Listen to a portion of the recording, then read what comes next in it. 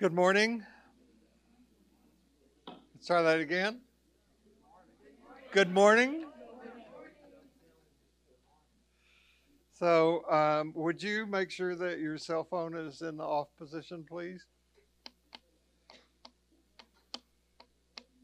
I want to let those of you who, I don't know that this applies to very many of you in here um, because you're so young and energetic and, of course, gorgeous. But next Saturday at 11 o'clock, there will be a memorial service for the Reverend Dr. Wayne Day, who used to be senior minister here. So Jim Bankston, his successor, and um, Jeff will be doing the liturgy, and I'll be doing the homily for that service next Sunday. I mean, next Saturday at 11, and I hope you can be here. So thanks to everybody that makes it possible for you to have this live streamed and all of that. So there is this Buddhist meditation technique called Longan, and it is where on the in breath you take in the suffering and grief of the world, and on the out breath you release loving kindness and compassion in the world. Now we're not going to do that today. I mean, you can if you want to sit here and do that. It would be wonderful. But there's a lot of pain and suffering in the world. And I'm thinking particularly about the mass shooting that occurred. And so I'll say a little bit more about that in the talk, but it's just such a painful thing. You know, I think we should lift this mass shooting up, and yet there's one every day. There's one every day. Mass shooting being described as where 4 or more people are shot, wounded, or killed in a shooting. One every day in this country. And then you got one like yesterday with a higher concentration and certainly racially motivated killing. And I can't imagine what it would be like to have your husband or spouse or child or parent go to the grocery store and not come back. But that's what happened. So be aware that there's just some families in that part of the state of New York who are in such fear and anger and grief, and hold them. So do whatever you need to do to get your mind and heart in the space along with your body. Just take a minute to settle, just to be present and to be open.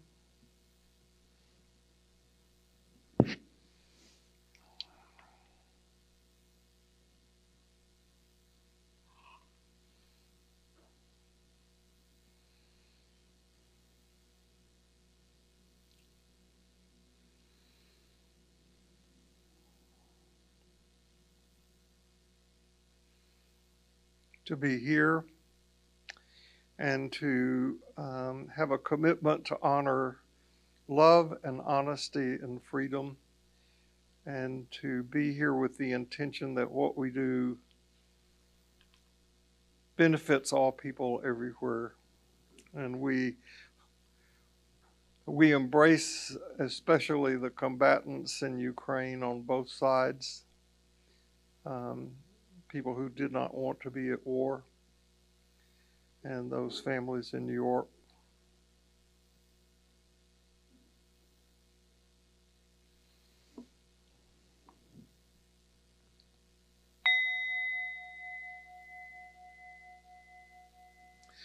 So, no matter who you are, no matter where you are on your spiritual journey, you are welcome here. Last week, we began delving into what is called the sixth story in the Gospel of John. one of the fundamentals, we began talking about fundamentalism last week. One of the fundamentals is that the Bible is not merely true, but that those who wrote it in dictation from God. God dictated the words in the Bible and they wrote them down. Consequently, there is no room in fundamentalism for the latest discoveries, insights, provisional conclusions that are reached by contemporary scholarship. I say provisional conclusions because we don't know yet what's yet around the corner. There could be other things that are coming that will give us further enlightenment about our religious and theological studies. So just be aware that it's okay for me to say what I'm about to say about the Gospel of John, but that fundamentalists would reject that there are at least three sources of the Gospel of John. Authors, we could call them. The Gospel of John developed over a period of a number of decades. As Jewish followers of Jesus came to terms in their synagogue setting with their experience of Jesus and his life and his teachings, and they did that until they got extruded from the synagogues. So keep in mind that the Gospel of John was written somewhere in the very late 90s, that overt, explicit persecution of Jesus' followers was in full sway about the year 65.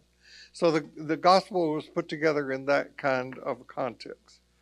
So the Gospel of John begins with what's called the hymn to the world and hymn to the Word. In the beginning was the Word, and the Word was with God. You remember that first part of John. And then the last part of John is called by most scholars the Book of Glory. You know, Jesus gives no parables in the Gospel of John. He just gives long and depending on your persuasion, either tedious or boring speeches near the end of the gospel, sometimes interspersed in the gospel, but particularly near the end. And then in the middle of the gospel, there are these 7 sign stories. Now, you know, I hope you remember that the Gospels were written to fit the liturgy of the Jewish synagogue. Mark fits about 6 months of the Jewish year. Luke and Matthew expand to the whole year. John takes an entirely different approach. And so the writers create these stories, sign stories. There are 7 of them. Because in Judaism, how many days did it take to create the world? 7 days. So there's 7 stories. A lot of people never think of this sort of thing. But it's good to know about. So the stories that we have, and we've dealt with all but one of them. We're dealing right now with one. We started with the water changing into wine at the wedding at Cana. The healing of the royal official's son in Capernaum, the healing of the paralytic at Bethesda, the feeding of the multitudes, Jesus walking on water, and now we're up to this, the healing of the blind man born blind from birth, which is a very significant distinction. And then when we eventually get to it, we will deal with the raising of Lazarus. Those are the ones. So last Sunday we began with this. I want to read it to you again so that you will know it. Walking down the street, Jesus saw a man blind from birth. His disciples asked, "Rabbi, who sinned, this man or his parents, causing him to be born blind?" And Jesus said, "You're asking the wrong question. You're looking for someone to blame. There's no such cause and effect here. Look instead for what God can do. We need to be energetically at work for the one who sent me here, working while the sun shines. When night falls, the workday is over. For as long as I am in the world, there's plenty of light. I am the world's light." He said this and then spit in the dust, made a clay with paste with the saliva, rubbed the paste on the blind man's eyes and said, "Go wash at the pool of Siloam." Siloam means sent. The man went and washed and saw. Now, I said last week that today, and it's just ironic that we had this horrible event happen yesterday, that today we were going to deal with the issue of theodicy. I know you woke up this morning and said, God, I hope he talks about theodicy today. All right, technical stuff first. Theodicy comes from two words, theos, meaning God, and dike, meaning judgment. And so it was a philosophy or a theology thought up about justifying God. That's really, if you put those two words together, what they mean, justifying God. The word theodicy was coined by Gottfried Leibniz. He was from Leipzig. Leipzig is where Bach was organist of the church, wrote most of his music, was in Leipzig. And Leibniz was a true polymath. He was proficient in, majorly, philosophy, theology, but then also in math, politics, law, physics, biology, medicine, linguistics, and history. He was a smart dude. So the basic definition of theodicy is how could an all-powerful, all-knowing, even more importantly, an all-loving God allow evil and suffering to exist in the world? That's the question. Oceans of ink have been written about this topic. And you are so fortunate that today it's going to get settled. In 1981, some of you might remember that there was a book that was published by a rabbi named Harold Kushner, who wrote a book called Why Bad Things Happen to Good People. That book became and remains a bestseller to this day. And I am glad that there are people who have benefited from that book. It has the worst title ever given to any book that I can think of. Because to label things bad or good and people good or bad is a really risky business. But I said last week I was going to deal with this, and later in the day my research department contacted me. And for those of you who don't know, for years I would joke about having a research department, and somebody who watches online thought I was serious. My research department is my wife, who says from time to time, because she reads the New York Times and other things, and she said, here, you might benefit from this. So she gave me this op-ed piece that was in the New York Times last Sunday. It's by Scott Herskowitz, who is a professor of law and philosophy. He's the author of several books. And one of his most recent books, I think it's yet to be published, Nasty, Brutish, and Short Adventures in Philosophy with My Children. This article comes from that, and I want to read you just a part of it. The world is awful at the moment. Millions have died of COVID-19. Authoritarianism is on the rise abroad and at home. And now there is a war with all the death, destruction, and dislocation that entails. In dark times, many people seek refuge in religion. They hold fast to their faith. But darkness also drives many people away from God. My older son, Rex, is one of them. He's studying for his bar mitzvah, but he doesn't believe in God. He told me that one day when we were taking a walk. Why not, I asked. If God was real, he wouldn't let all those people die. Rex was talking about the pandemic, but he could have been talking about the killing of civilians in Kyiv or any number of other atrocities he's been exposed to in his short life. Why do you say that? I asked. He said, God is supposed to take care of us. That doesn't seem like something you'd let happen if you cared and you could stop it. This is the problem of evil. It's an old philosophical question. Rex had never heard of it, but it's not uncommon for kids to rediscover ancient arguments on their own. They're thinking the world through. And if you think about God, who's supposed to be all-powerful and endlessly empathetic, the existence of evil poses serious problems. Why does God let us suffer? Now, just to let you know, the guy who wrote this is a professor, I said, of philosophy. He is got a PhD from Oxford. He's a Rhodes Scholar. He's a bright guy. He reaches a conclusion about God in this article that I personally would not embrace, but it does make sense to him. So this sign story that we're dealing with today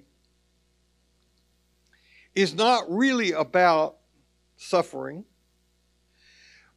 It's mentioned, the sign story is really about seeing. It's about learning to see. It's a blind man who learns to see. And it's a metaphor for the community of Jesus believers that came out of the synagogue who had learned to see things differently. So keep that in mind. So to say that I'm not saying this story is about suffering, but it gives us an opportunity to talk about it. The people in this community had come to see God in a new way as all-powerful and loving. And this is an opportunity for that community to teach other Jewish people something about the issue of suffering. Now, the Jewish understanding of God was that everything that happened came from God. I just lost. Okay. Can you see that? We lost it. It'll be back. So I want to read to you Eugene Peterson's translation of a verse from Isaiah. I form light and I create darkness. Wait. That didn't work either. All right. I form light and I create darkness. And I do not know how to work an iPad mini. No, that's not in here. I'll try again. All right. I form light and I create darkness. I make harmonies and create discords. I, God, do all of these things. I create light and woe. Now, this understanding of God, the understanding of God that Jesus and his companions grew up with, was not the one that you grew up with in church. They did not grow up with an understanding that God is love. They grew up with an understanding that God is just. God wouldn't send any kind of affliction to anyone unless you deserved it. So God wouldn't send an illness to someone unless they had sinned. This is likely why the Hebrews had no reference in the Hebrew scripture to doctors or medicine, unlike the New Testament. So the verse that we were looking at is, walking down the street, Jesus saw a blind man, and his disciples said, "Who sinned, this man or his father?" Or his parents. Now that made sense to them in that context. So it was not until you had the Greeks that you get medicine worked into healing. Hippocrates repudiated the notion that God caused illness. The Greeks contributed the snakes that are on the doctor's staff that we have. That's a whole story about that. So we agree with Hippocrates, except that there is not a person in this room who has not some of that Jewish understanding of God in you, because there's not a person in this room who, when some tragedy has befallen you, hasn't said, "Why this happened to me? I'm such a good person. What did I do to deserve this?"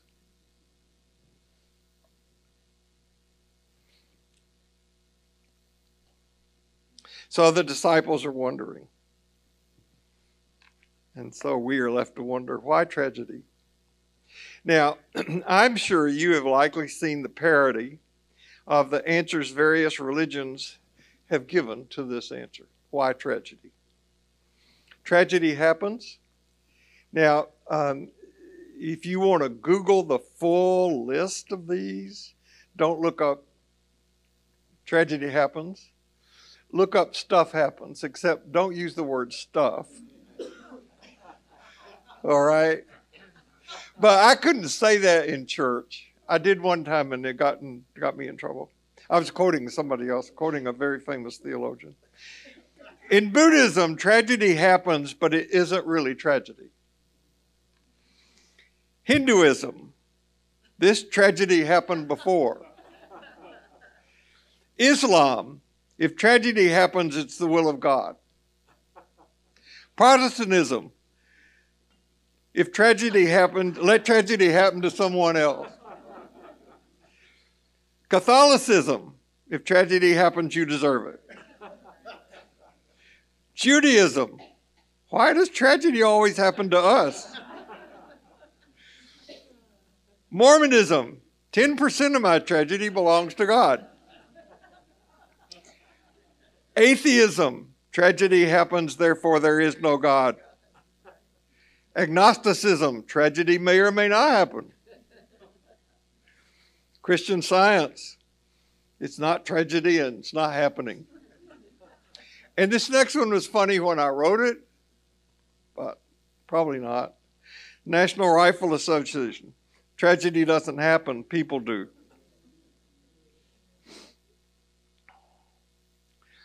High tragedy. Now, there's some of you for whom this is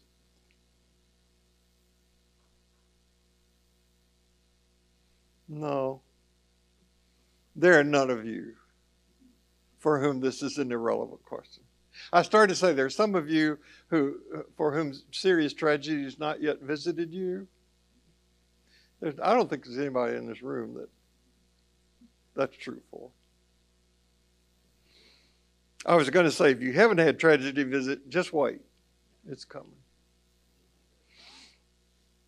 I think one of the things that has made Buddhism so attractive to me ever since I was in seminary and began exploring it is that it begins with the frank acknowledgement that life is difficult and that to be human is to know suffering.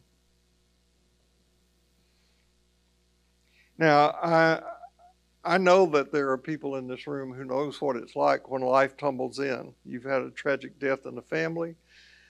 There are some of you who have lost children, if not to death, to drugs or to something else. You had a marriage that crumbled, a profession that didn't work out. There are things over which you had no control that have come in and twisted your life around in a direction you never would have chosen. And occasionally, many of us have been able to say with Jesus, my God, why have you forsaken me? Why now? As if there were ever a really good time for tragedy. One of my best friends died a number of years ago, and sometime later his now widow said to me when we were having lunch and I was asking her some things about what was involved in settling the estate and getting moved and house sold and all that. And she said, one of the problems with death is it's just so inconvenient. Now, I think that there are two reasons to deal with this issue of tragedy head on.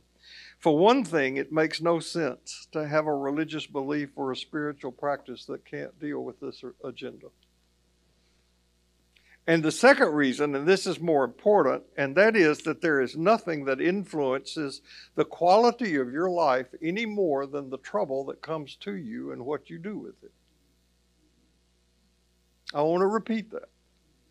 There is nothing that comes to you and influences the quality of your life any more than the trouble that comes to you and what you deal with it, how you deal with it. Now, over the years, the church has been so interested in preserving the notion that God and I'm trying more and more to use the word grace, pardon me, instead of God. The church has been so interested in preserving the notion that God is involved with life, which is a good thing, that it's taken several just god-awful, god-forsaken roads in offering answers to that dilemma of tragedy and suffering, which is a bad thing. For example, the church has tried to teach people to say when tragedy happens, well, it's for the best. Now, you better be very careful how you talk about everything working together for good. For one thing, that does not go well when you're the one facing tragedy or a loved one is. I have heard well-meaning clergy and well-meaning family members say to the grieving parents of when a young child has died, something like, well, God needed Susie or Johnny in heaven more than you needed them down here. That is spiritual abuse. For another thing, that stance, it's all for the best, appears at the end always justifies the means, and that's not true. I have seen plenty of situations where nobody gets any good out of it whatsoever. Now, I'm going to circle back to this point again before we're done today, but I'll tell you something about the most famous, most beloved story in the Bible and how it applies to this situation.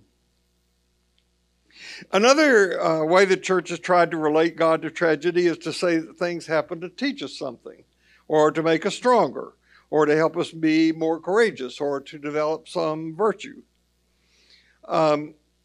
Early in my career, when I was serving in a seminary-appointed church, I had to go to the home of a widow with some bad news. She'd been a widow for a long time. She was confined to a wheelchair. She was dependent on her alcoholic son who lived with her for basic care and attention. That means things like providing her meals, getting her to the bathroom, getting her into and out of bed, that sort of thing. And my task was to inform her that her other adult child, who was living in another city, had died. Now, I don't remember why that fell to me to do, but it did. Maybe they didn't have a phone. I don't remember. So I went and I told her why I was there, and she received the news calmly. And then she said to me, well, you know, God gives us no more than we can bear. And that's a corrupted interpretation of some verse in the New Testament. And I was aware of her courage. I was in awe of her strength. And though I knew that might be true for her, I had already seen more people be given more than they could bear. At the time, this is in the 60s, I was helping parents bury the bodies of their sons who were coming back from Vietnam. They had more than they could bear. And I was visiting with some men who were coming back, and though I had never heard of the term post-traumatic stress disorder, I saw it full in the face. They had more than they can bear. I have been privileged to hold grown men and hear them wail like babies because they were confronting the fact that they had actually killed another human being. A few years ago, I sat with a man returned from a tour in Iraq, and I heard him tell me about the night patrol he was heading when he called mortar fire down because an advance watch-out had detected enemy activity, and at night they'd call mortar fire down on this position. And the next morning when it was light to see what they had done to go survey the damage, he discovered that they had bombed a school full of grammar-age children who were taking shelter there. It was horrifying to hear about. It was 10 times more horrible to tell about and to have done. So I can attest to you that there are plenty of people who are given more than they can bear. And then, of course, there's the kind of thinking reflected in the story we have before us today, the belief that when tragedy strikes, it's the punishment from God. And as I've said, I've indicated there's not anybody here who's free of that. Not even me. I've got that. What do you mean it's not a parking space for me? So this infected early Christian thinking. Jesus is executed at the hands of the Roman authorities. It's blessed by the leadership of the Jewish leadership and the Romans. By all accounts, Jesus is a good man. They told the story of how before his execution he prayed, not my will, but thy will be done. And somehow the church, and we had no organized church at the time, but the followers of Jesus felt it had an obligation to prove that the death of Jesus was the will of God. So over the centuries, there have been these fantastic theological systems that have been used to provide the proof. And the craziest of these theories is that the execution of Jesus was a good thing because it somehow saved us. There upon the cross, God punished Jesus for your sins. As Richard Rohr said, who would go out on a second date with such a God? Now, if you spend time in the trenches of doing public and practical theology, and what I'm talking about is in the rooms and wards of Texas Children's Hospital, or some other similar place, or doing hospice work, this understanding of God will not get you anywhere. The God who causes tragedy is clearly the invention of our hands, our minds. This God is shaped by our needs. This is not a God I could worship or give my life to. Now, I said something like that in here some time ago, and someone said to me, what do you mean when you say that God is a human construct? And so I'll give a brief answer to that. In the long course of monotheistic history, God is presented in many, many, many different ways. If you read the Hebrew Scriptures, you'll see that God takes many shapes and many forms. So usually God is given the attributes that we have. Someone said that if horses had gods, God would look like horses. Right? So consequently, you sometimes see in the Hebrew Scripture, God is something of a giant, a warrior who mounts a war chariot. I'll try again. Okay. All right. We'll get up there. Flinging arrows like bolts of lightning, or God sends clouds, throwing bolts of lightning down to earth, because that's the way we see ourselves. So one of the God creations we came up with is the kind of God that would take a burden off our backs. And when you really stop and look at it, what we ask God, this God that we create, to take away from us is the burden of being human. Right? And if you're human, what's going to happen to you? You're going to grow old, get sick, and die. That's part of being human.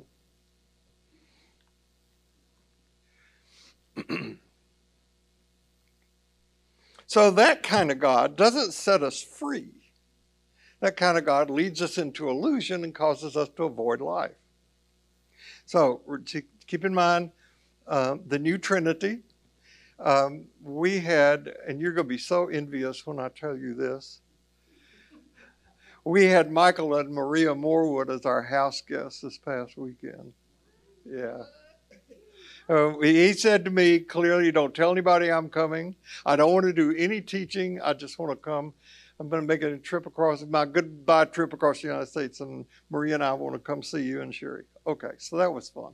And we talked a lot about this sort of stuff. And I told him what I had come up with about the new Trinity, and he said, I wouldn't even use the word Trinity, but I do. Love, honesty, freedom. Got to keep that in mind. So all that is a background. Why tragedy? I got the answer.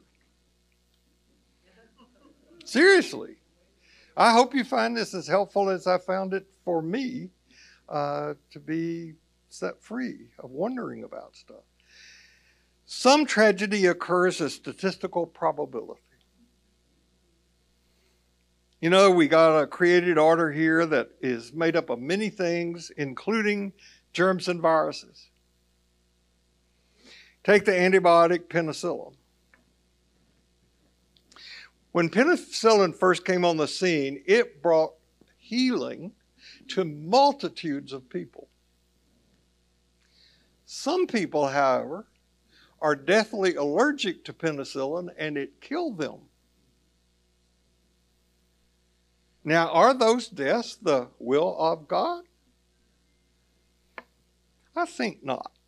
A more honest answer would be to say that there is a statistical probability that some people will be allergic to and killed by penicillin while others will be healed by it. The Russian and Ukrainian soldiers fighting each other, some of them will die. If you're in war, the statistical probability is you're going to get shot.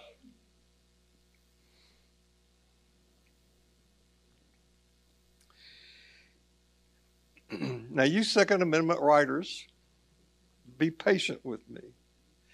But this country has a psychosis about guns. A DSM-4, 5, 6, or whatever we're up to now, psychosis about guns.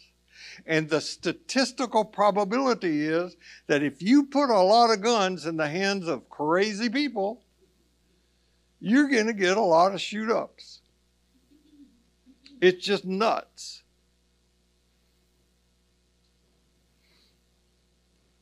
I'm having trouble keeping this thing going for some reason.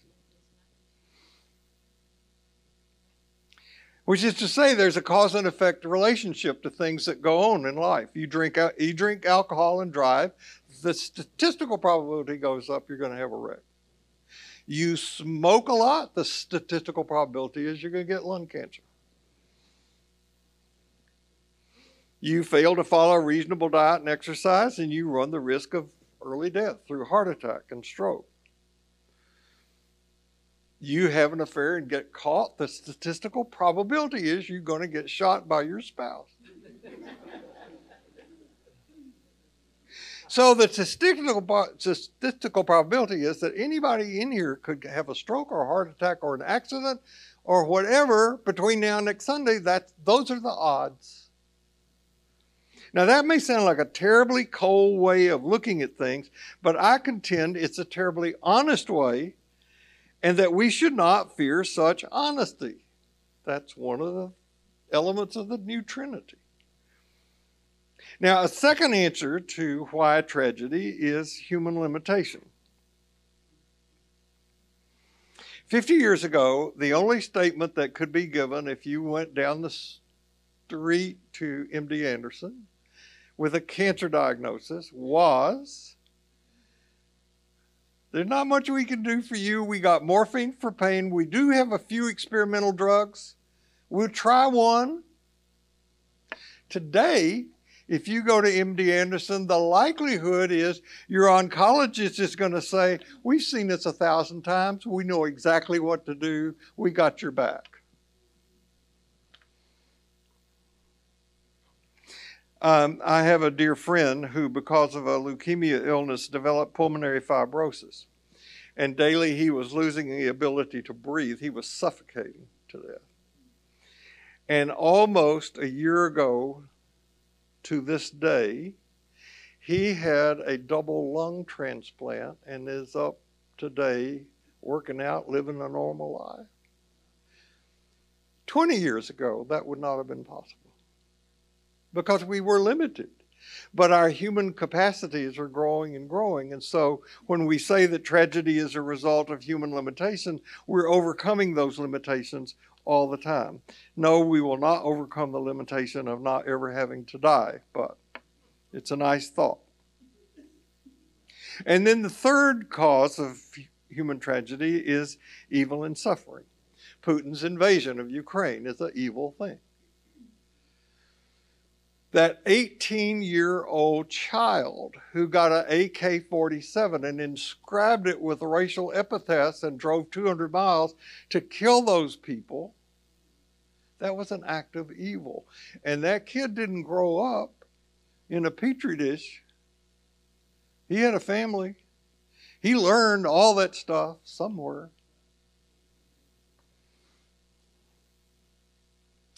The year is 1963. I am just entering my doctoral studies, and as was the expected and customary thing to do, I was serving yet another church where seminary appointments were the way things were done. And I look back on those times now, and I realize that we seminarians were way too young and way too inexperienced to be doing what we were doing.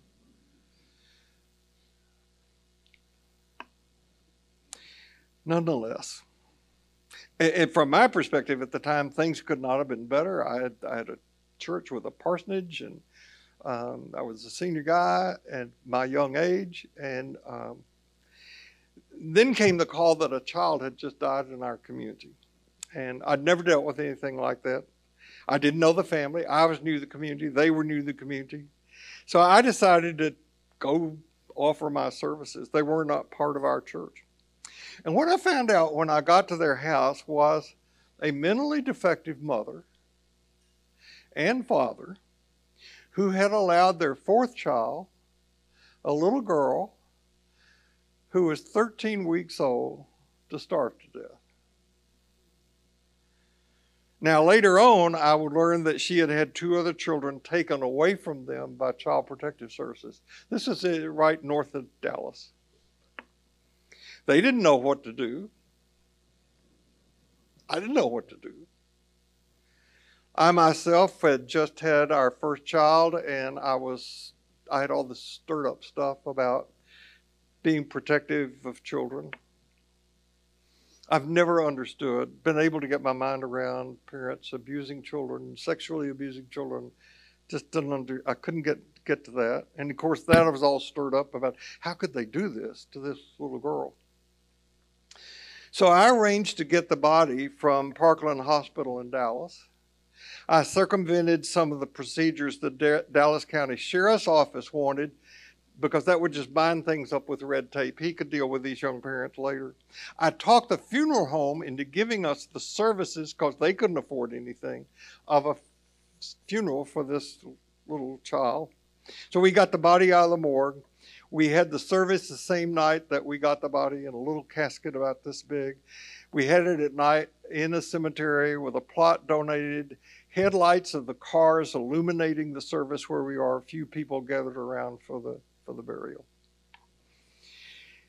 And after the service, one of my church members, a guy who was a leader in the church, was trying to minister to me because I was shaken by this. I couldn't get my head around it. And this is what he said. Bill, this is all right. What kind of life would she have had with those people as parents? This was in God's hands. God was doing that little girl a favor. Now that kind of thinking is barbaric. To write at the bottom of somebody's death certificate, cause of death, malnutrition, that's barbaric. So later on, this was the talk of the community, right? Did you hear what happened to Bob? And people would say, well, this was done to teach us a lesson. And it was true that some of us were more sensitive to our families for a few days. It's like when you drive by a really bad car wreck and you're more careful for the next few miles, and then you speed up again. So the why for little Donna Sue's name, that was her death, that was her name. The why of her death was to be found in the inhumane act of two sick people who, if you look far enough back, were likely themselves produced by inhumane family dynamic. So tragedy comes to us, I think, because of these three reasons: statistical probability, human limitation, and human wickedness. So then people still wonder about, well, where does what we refer to as God's will come from? Some of you who went to the early service or will go to the late service, or if you go to a funeral recently or one coming up or a wedding, you'll pray the Lord's Prayer. And in it, there's the line, "Thy will be done on earth as it is in heaven." Now, what is God's will?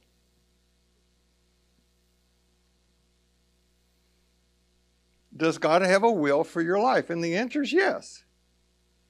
And that God's will, if you want to call it this, is love, honesty, and freedom. Now, we live in a culture where those things are not highly valued. Just look at what's going on in politics to judge how love and honesty and freedom are really valued in our culture. So a lot of people, when they really hear what God's will means, says, no, I don't think so. So you go to work tomorrow and you gather around a water cooler and somebody says, "Hey, did you hear about Harry?" "No, what?" "God's will was done in his life." "No, you're kidding. He seemed like such a nice guy.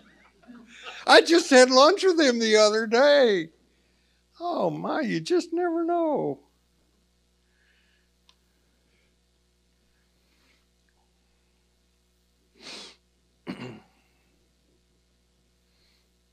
God's will is that we choose love, honesty, and freedom. Where life is broken, God's will is to put it back together, to restore, to bring life out of death. This is what truly the Jesus or Christ religion has to offer to other religions, is this thing about new life. Now, I mentioned to you before that before I was done today, I was going to circle back and talk about this why tragedy issue by reminding you of one of the most beloved stories in the Jewish Christian scripture. It's one that you all know, whether you've been to church or not, you know this story. You've all heard the story of Joseph and his multicolored coat, right? Joseph and his coat of many colors. It is a disappointment for people to learn that the Hebrew does not say that. Joseph didn't have a coat of many colors. He had a coat with long sleeves. But when they made the King James Version, they didn't know how to put that into English. So they said, oh, his coat had a lot of colors. It was just that a coat with long sleeves was not the fashion of the day. But Joseph was a jerk. He antagonized his brothers. He refused to work in the fields. He paraded around in these fancy clothes as his father's favorite son. He related to them in a dream that one day they would all bow down and worship him. And so they thought of the idea of killing him. And don't be too harsh. You got relatives you thought about.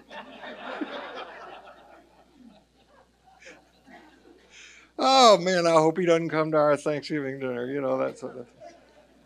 So they were going to kill him, and one of the brothers said, "Bad idea." So a caravan of people are passing, Egyptians are passing, and they sold Joseph into slavery. Good riddance. They killed a sheep, put the blood on Joseph's clothes, took it to their father and said he was killed, and the father grieved, and that was the end of the story. For decades.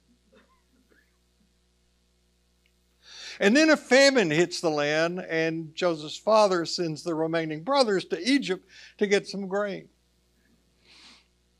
Now, they don't know it, but Joseph has been made head of the grain distribution system for Egypt. Because he has used his skills or his wiles, we don't know. He's a good manager and he's good at dream interpretation. He gets a series of promotions till he's in charge of grain distribution. And one day his brothers show up, but all this time has passed. He's grown a beard, gotten some tattoos or whatever. They don't recognize him, but he recognizes them. And he toys with them a little bit, you know, like a cat would with a toy. And then later, Joseph says, I'm your brother Joseph. And they go, oh my God, we are in big trouble. And Joseph says, take it easy. Just relax. Don't be upset. It was not you who sent me here. It was God. God sent me here so that I might be able to provide food for my people in this time of famine. It was not you, it was the will of God. Now, I want to be clear.